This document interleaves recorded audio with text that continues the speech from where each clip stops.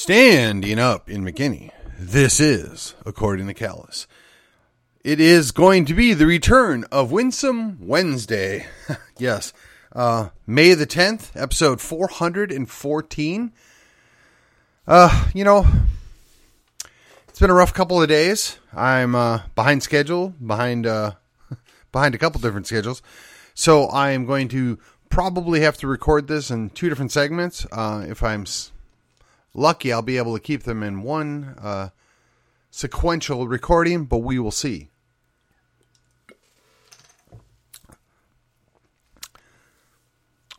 Today we're going to talk about moving on, an action plan, and learning from mistakes. Before I do that, I'm going to revisit the Monday, I guess in part I'm revisiting both Monday and Tuesday, but I want to revisit briefly the events from Saturday, particularly the mall massacre, if you will. But before I get there, let me remind you, as painful as it may be, the way you help me help you is to like, share, and subscribe to this show. And I know it sounds a little crass, but it is part of the deal. Without doing this, I can't grow the show. If I don't grow the show, I can't keep doing it forever. So, again, and if you're particularly motivated, you can rate or review this show. All right, so on with the program. All right, so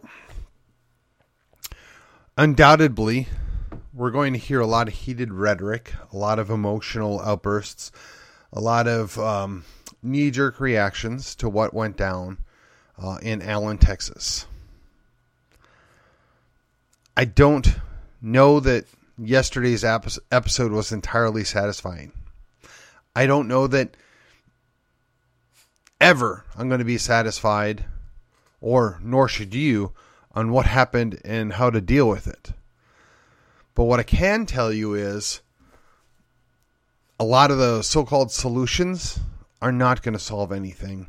They're going to punish the wrong people, and we need to be very, very careful. That being said, yeah, there's an honest discussion that needs to happen, right? People have to be willing to at least hear both sides out, or three sides, or four sides, or how many ever sides we're going to have on this equation. We need to be open, honest, and of goodwill. And no, I'm not willing to sacrifice pre-existing God-given rights that are enshrined in Constitution. However, I'm not so close-minded, not so myopic as to disregard and disavow legitimate concerns or listen out to other ideas. Something short of crossing the red line, if you will. I mean, there are bound to be ideas that are plausible, workable, and don't violate my rights, don't violate your rights. But if you don't have a discussion, if you're not willing to consider something beyond that, how are you being helpful? What's an honest discussion going to contain if you're not willing to hear the other side out? And I guess that's part of being winsome, is you can agree to disagree. You can disagree politely. You can even disagree vociferously, but you do it with honor and even-handedness. And to that end, it'd be really easy and convenient to start pointing fingers at responsible parties or responsible ideas for both events that happened on Saturday. Yeah, I want to tie this in. Collin County for so long has been in a bubble. And it was a good bubble. We loved our bubble. We were protected. We were warm. We were happy. We were all quasi-conservative Republicans and of a similar mindset, and bad things just didn't really happen in Collin County. I mean, bad things happen, and they're occasional, and they're usually small, but nothing like this. Well, I got to tell you, Collin County's changed a whole lot since I've moved here. I would say the jury's out, whether it was for overall for the better, overall for the worse. But there are outcomes that indicate both possibilities. There are things that are both better and worse, and you have to be even-handed and fair-minded about this, and that's the challenge, right? Bad things happen, but what comes out of it is what matters. What is the outcome of a tragedy, of a horror show? What happens after that? What do you do? That's really what I'm trying to get at. You know, when you talk about being winsome, you're talking about an issue that's important without being offensive. And honestly, I think a lot of people on my side struggle with that. I know I do. I mean, look, my first instinct is, you punch me, I want to punch back twice as hard. I mean, but you got to dial it down a bit. I mean, we're not having an argument for the sake of having an argument. We want to have a discussion so that we can convince the other people watching, the other people that might be undecided. We want to give them an opportunity to weigh it out. Now, if we lived in a perfectly rational and objective society, well, I would win all the time. My team was right most of the time. Why wouldn't we win? That's the mindset, right? But we don't. People are governed by emotions, by needs that we don't understand, by fears, by desires, greed, lust, whatever.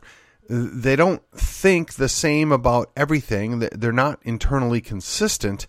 So we have to be willing to understand that when we're addressing them. We have to be willing to talk to people.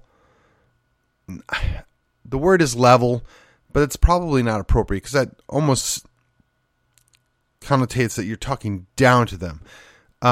We got to communicate in their language, their heart language, right?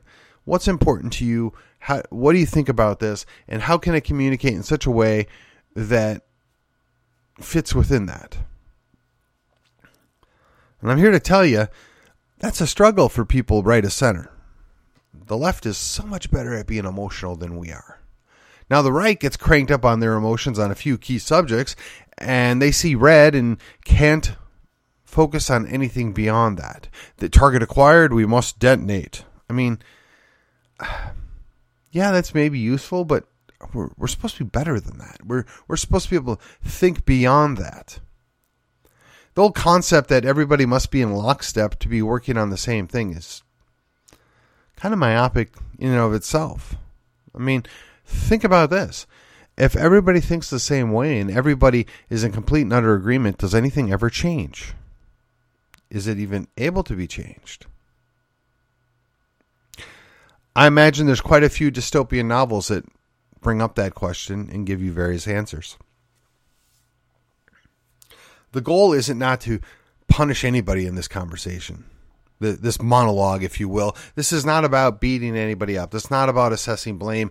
It's trying to figure out, what did we do? Well, how did we let down our people? That's a tough question. That requires that you're willing to set aside your preconceived notions, that you're willing to take your dog out of the hunt, if you will. If you're willing to say, I want the truth at all costs. I'm willing to set aside my personal desires for the larger truth. I'm going to tell you, everybody struggles with that. I'm not above that, nor is anybody else listening to the sound of my voice. But when you can take the time and look into it and find out, what were the points of failure? Where are our structural weaknesses? Where did we get exploited by the enemy?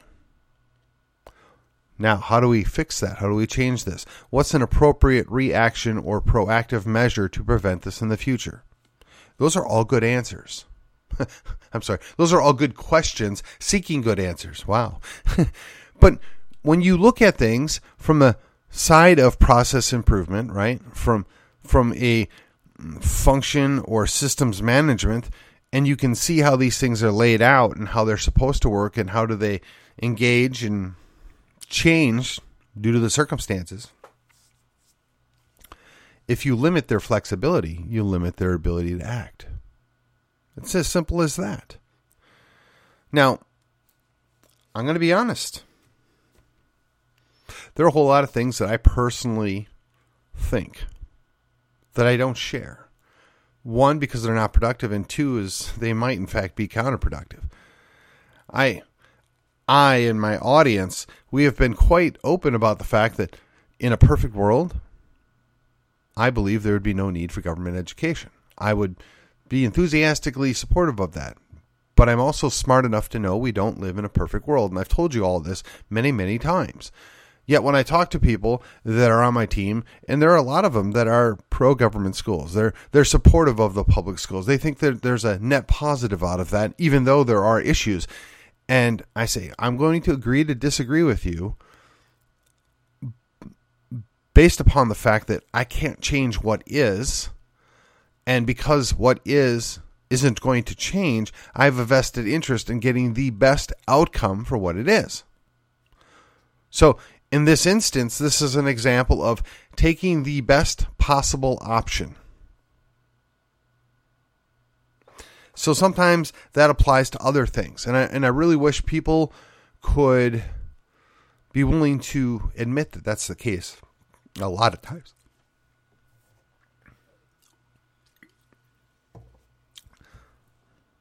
Largely, if you're not willing to accept that, it's difficult to create an action plan. Now, many people have different ideas or notions of what an action plan is and what it's supposed to do. For me, I would look at it as we have these areas of concern. We have these applications or these solutions that we want to try and put in place. And we're going to do a little bit of A/B testing, right? Do we get better results with this or better results with this? Or are both worse? But again, if you're not willing to try something new, if you're not willing to observe the outcome, you're never, ever going to improve it. That's part of the process. So an action plan also requires that you've got to think 2 or 3 steps forward, right? You can't just be reactive. You have to be proactive, and you have to look at, I'm going to do this. My opponent's likely to do this. But in the event they don't do this and they do that, what is my response, or what are our actions we're going to take if this or that happens? And yes, I'm being specifically vague because, well, that's what this is about, right? It's applicable to almost everything. And it's a challenge for me to avoid getting too specific. And again, this goes directly to the idea of learning from mistakes.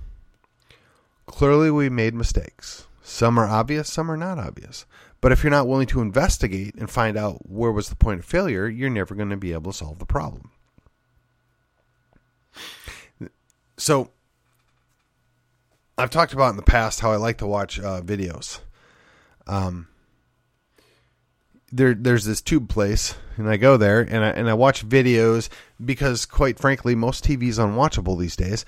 And one of the ones I've run across is this guy called A Real Engineer, and he kind of plays around with games and shows you what he did, why he did it, and kind of has a little fun doing it. And honestly, I never thought I'd have fun watching somebody play a game.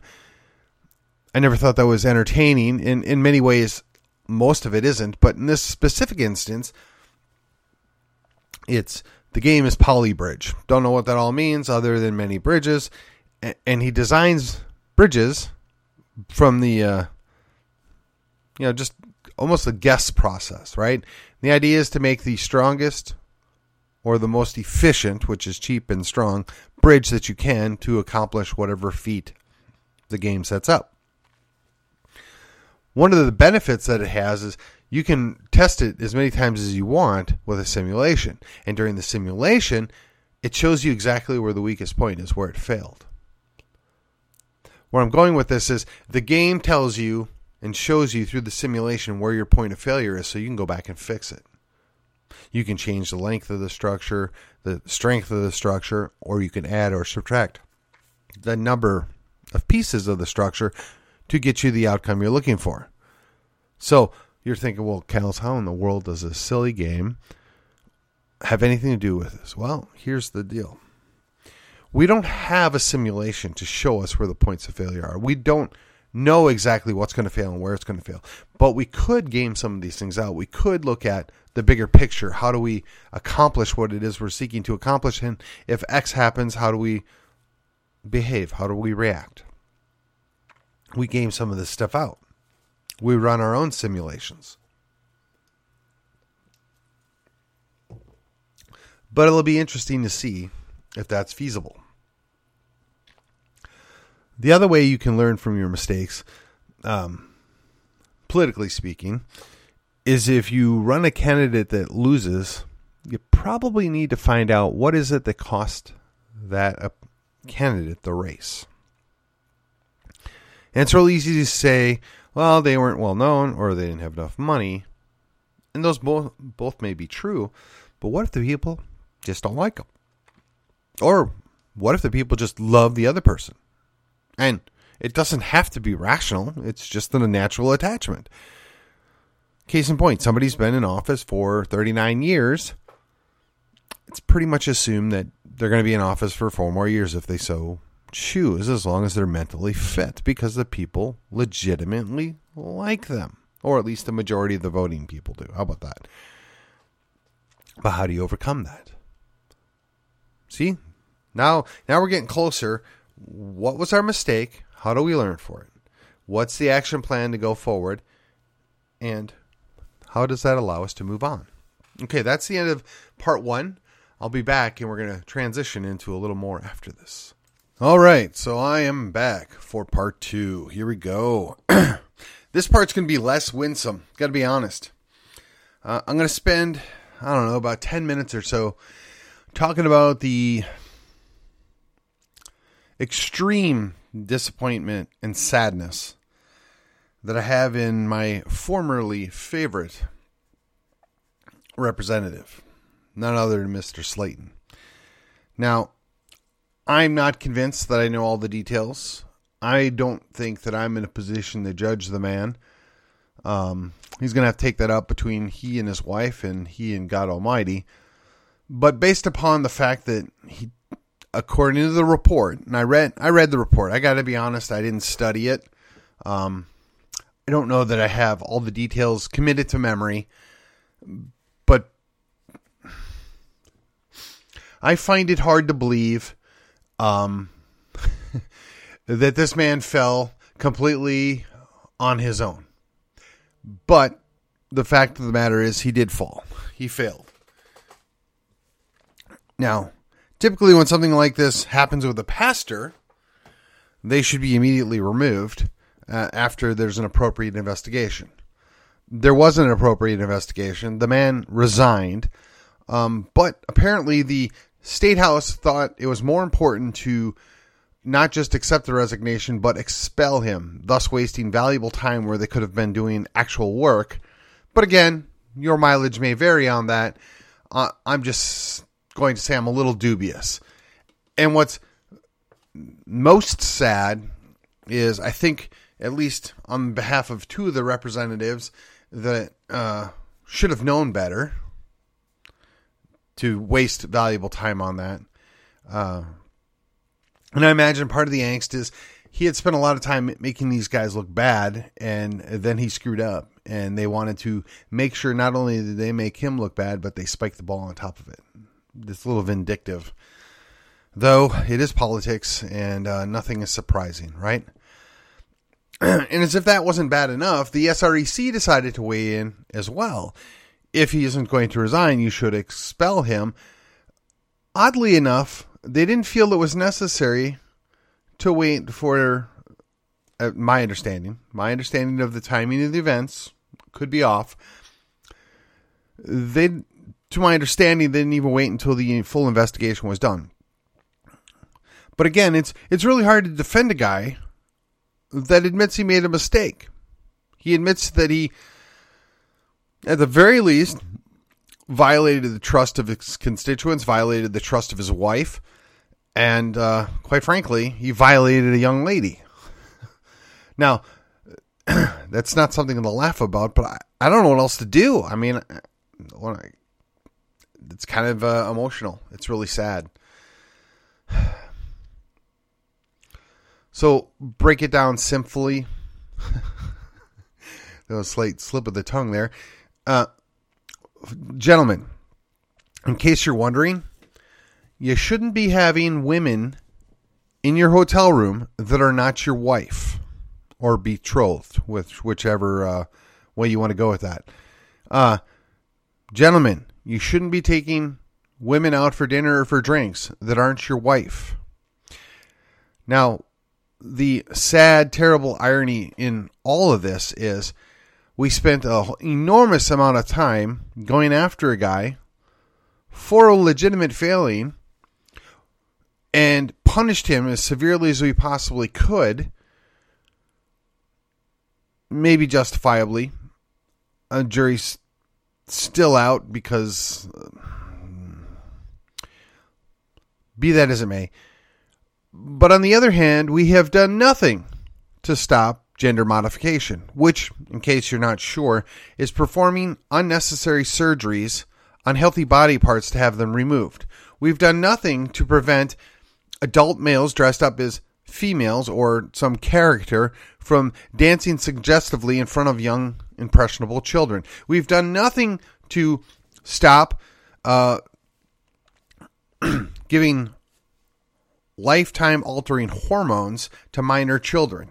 We've done nothing to stop a whole slew of things that are far worse than one guy having sex with somebody that he ought not have had sex with. And they're beating their chests and wailing how terrible this is, and we have to run this man off. He's embarrassed us all, and we look terrible. I really think the beating of chests and wailing has more to do with the fact of prior to his failing, which is significant, he spent most of his time making you guys look like a bunch of cowards and weaklings and not following through on all those campaign promises to protect minor children from abusive behavior and abusive surgery and abusive life-altering drugs. The sad thing is this was a convenient escape for you guys. I don't know which is more shameful. The fact that my favorite house rep, or my formerly favorite house rep, screwed up beyond my comprehension, or the fact that you guys are making an example out of him, which maybe is deserved, but then using that as a convenient scapegoat for not getting the work done you should have been getting done all along.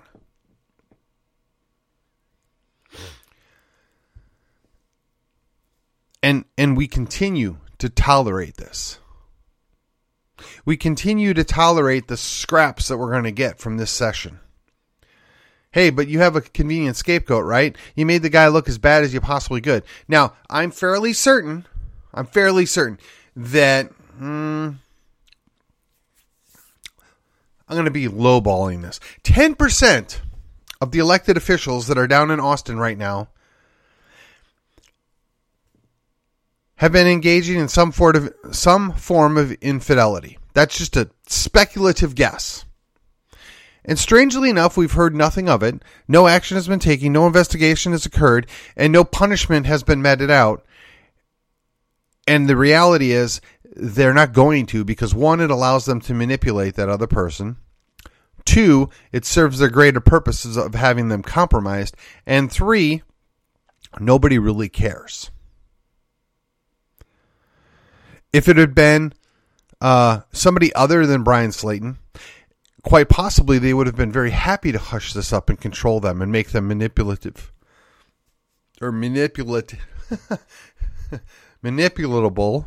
I guess that's the proper way, manipulatable going forward, to force their hand and make them do things they wouldn't otherwise do because they had dirt on them, because they could control them. The difference is, for better or for worse, Brian owed up to the fact that he stepped way across the line, that he violated a whole lot of stuff. Now, sadly, I've heard that he thought he might be able to get away with it. He thought he might be able to continue to serve. No, Mr. Slaton, you did the right thing. Late, perhaps, but you did the right thing. You needed to resign, go home to your wife. I'm sorry. I would consider you a good acquaintance, and that's maybe a stretch. And I thought the world of you, man, but you screwed up. No elected seat is worth tanking your marriage. And it's real easy to say because I don't have an elected seat, but nothing out there should be worth tanking your marriage. I don't know what the way forward is, but I really wish the rest of the Texas House would be done dunking and get their butts back to work. There's a whole lot of things that we expected out of you that you've now wasted several days doing nothing over other than a little virtue signaling and dunking, for lack of a better word. Okay, fine. You made your point. Now, do the job that you were sent there to do in between your own junk and orgies. Oh, was that offensive? Come on, we all heard for years about the nonsense that goes down in Austin. In fact, I had more than one professor talk about where all the prostitutes go during the legislative session. And then they were quick to point out, and I'm not just talking about the ones that use the bedroom. It's messy business. It's dirty business. But if good Christian men can't go down there and keep their pants on, we're in trouble. Now, fortunately, we do have some that go down there, and they do keep their pants on. I just wish they would focus on doing the work that we sent them to do, as opposed to playing chummy with the people that seek to destroy that which is Texas. If you think that's too harsh, then you hadn't been paying attention, in my opinion. So like I said, a little less winsome there. I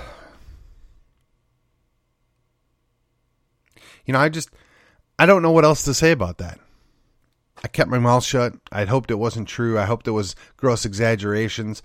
And then you read the investigation and it's quite clear. So when I saw that the SREC decided to jump the gun and call for the resignation or expulsion, and it wasn't even the entirety of the SREC. Apparently they didn't even want to bother to wait for the chairman to sit down and have a discussion. I wondered, what was their point? What were they trying to accomplish here other than make themselves look good? I mean, maybe they read the report, or maybe they were aware of the report. Maybe that was enough that they felt comfortable waiting no longer. Maybe they felt the need to get out ahead of it. Don't know.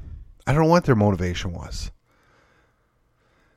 But, I believe that conservatives, Republicans, Christians also believe that there is something called due process, that we value everybody having their say and a true and just outcome. But when you short circuit the system, when you jump ahead, I don't think you're serving anybody's best outcome by doing that. Now, history apparently is going to show that they were correct, that there was enough there to justify the call. And while they may have jumped the gun, or maybe they didn't, depending on what they had access to and when they had access to it, I got to wonder if they're not setting a really bad precedent. That just the mere accusation is enough. Or the accusation of 2 witnesses was enough.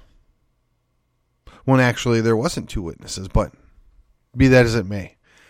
I got to say, for myself,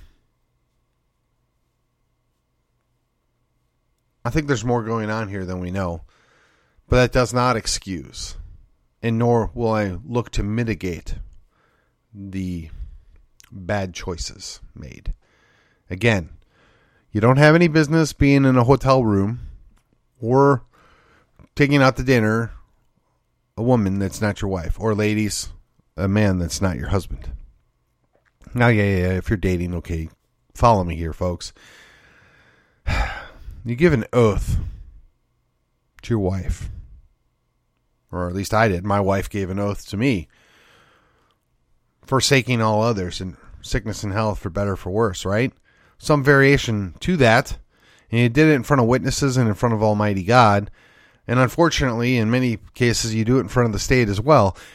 So when you violate that, sorry,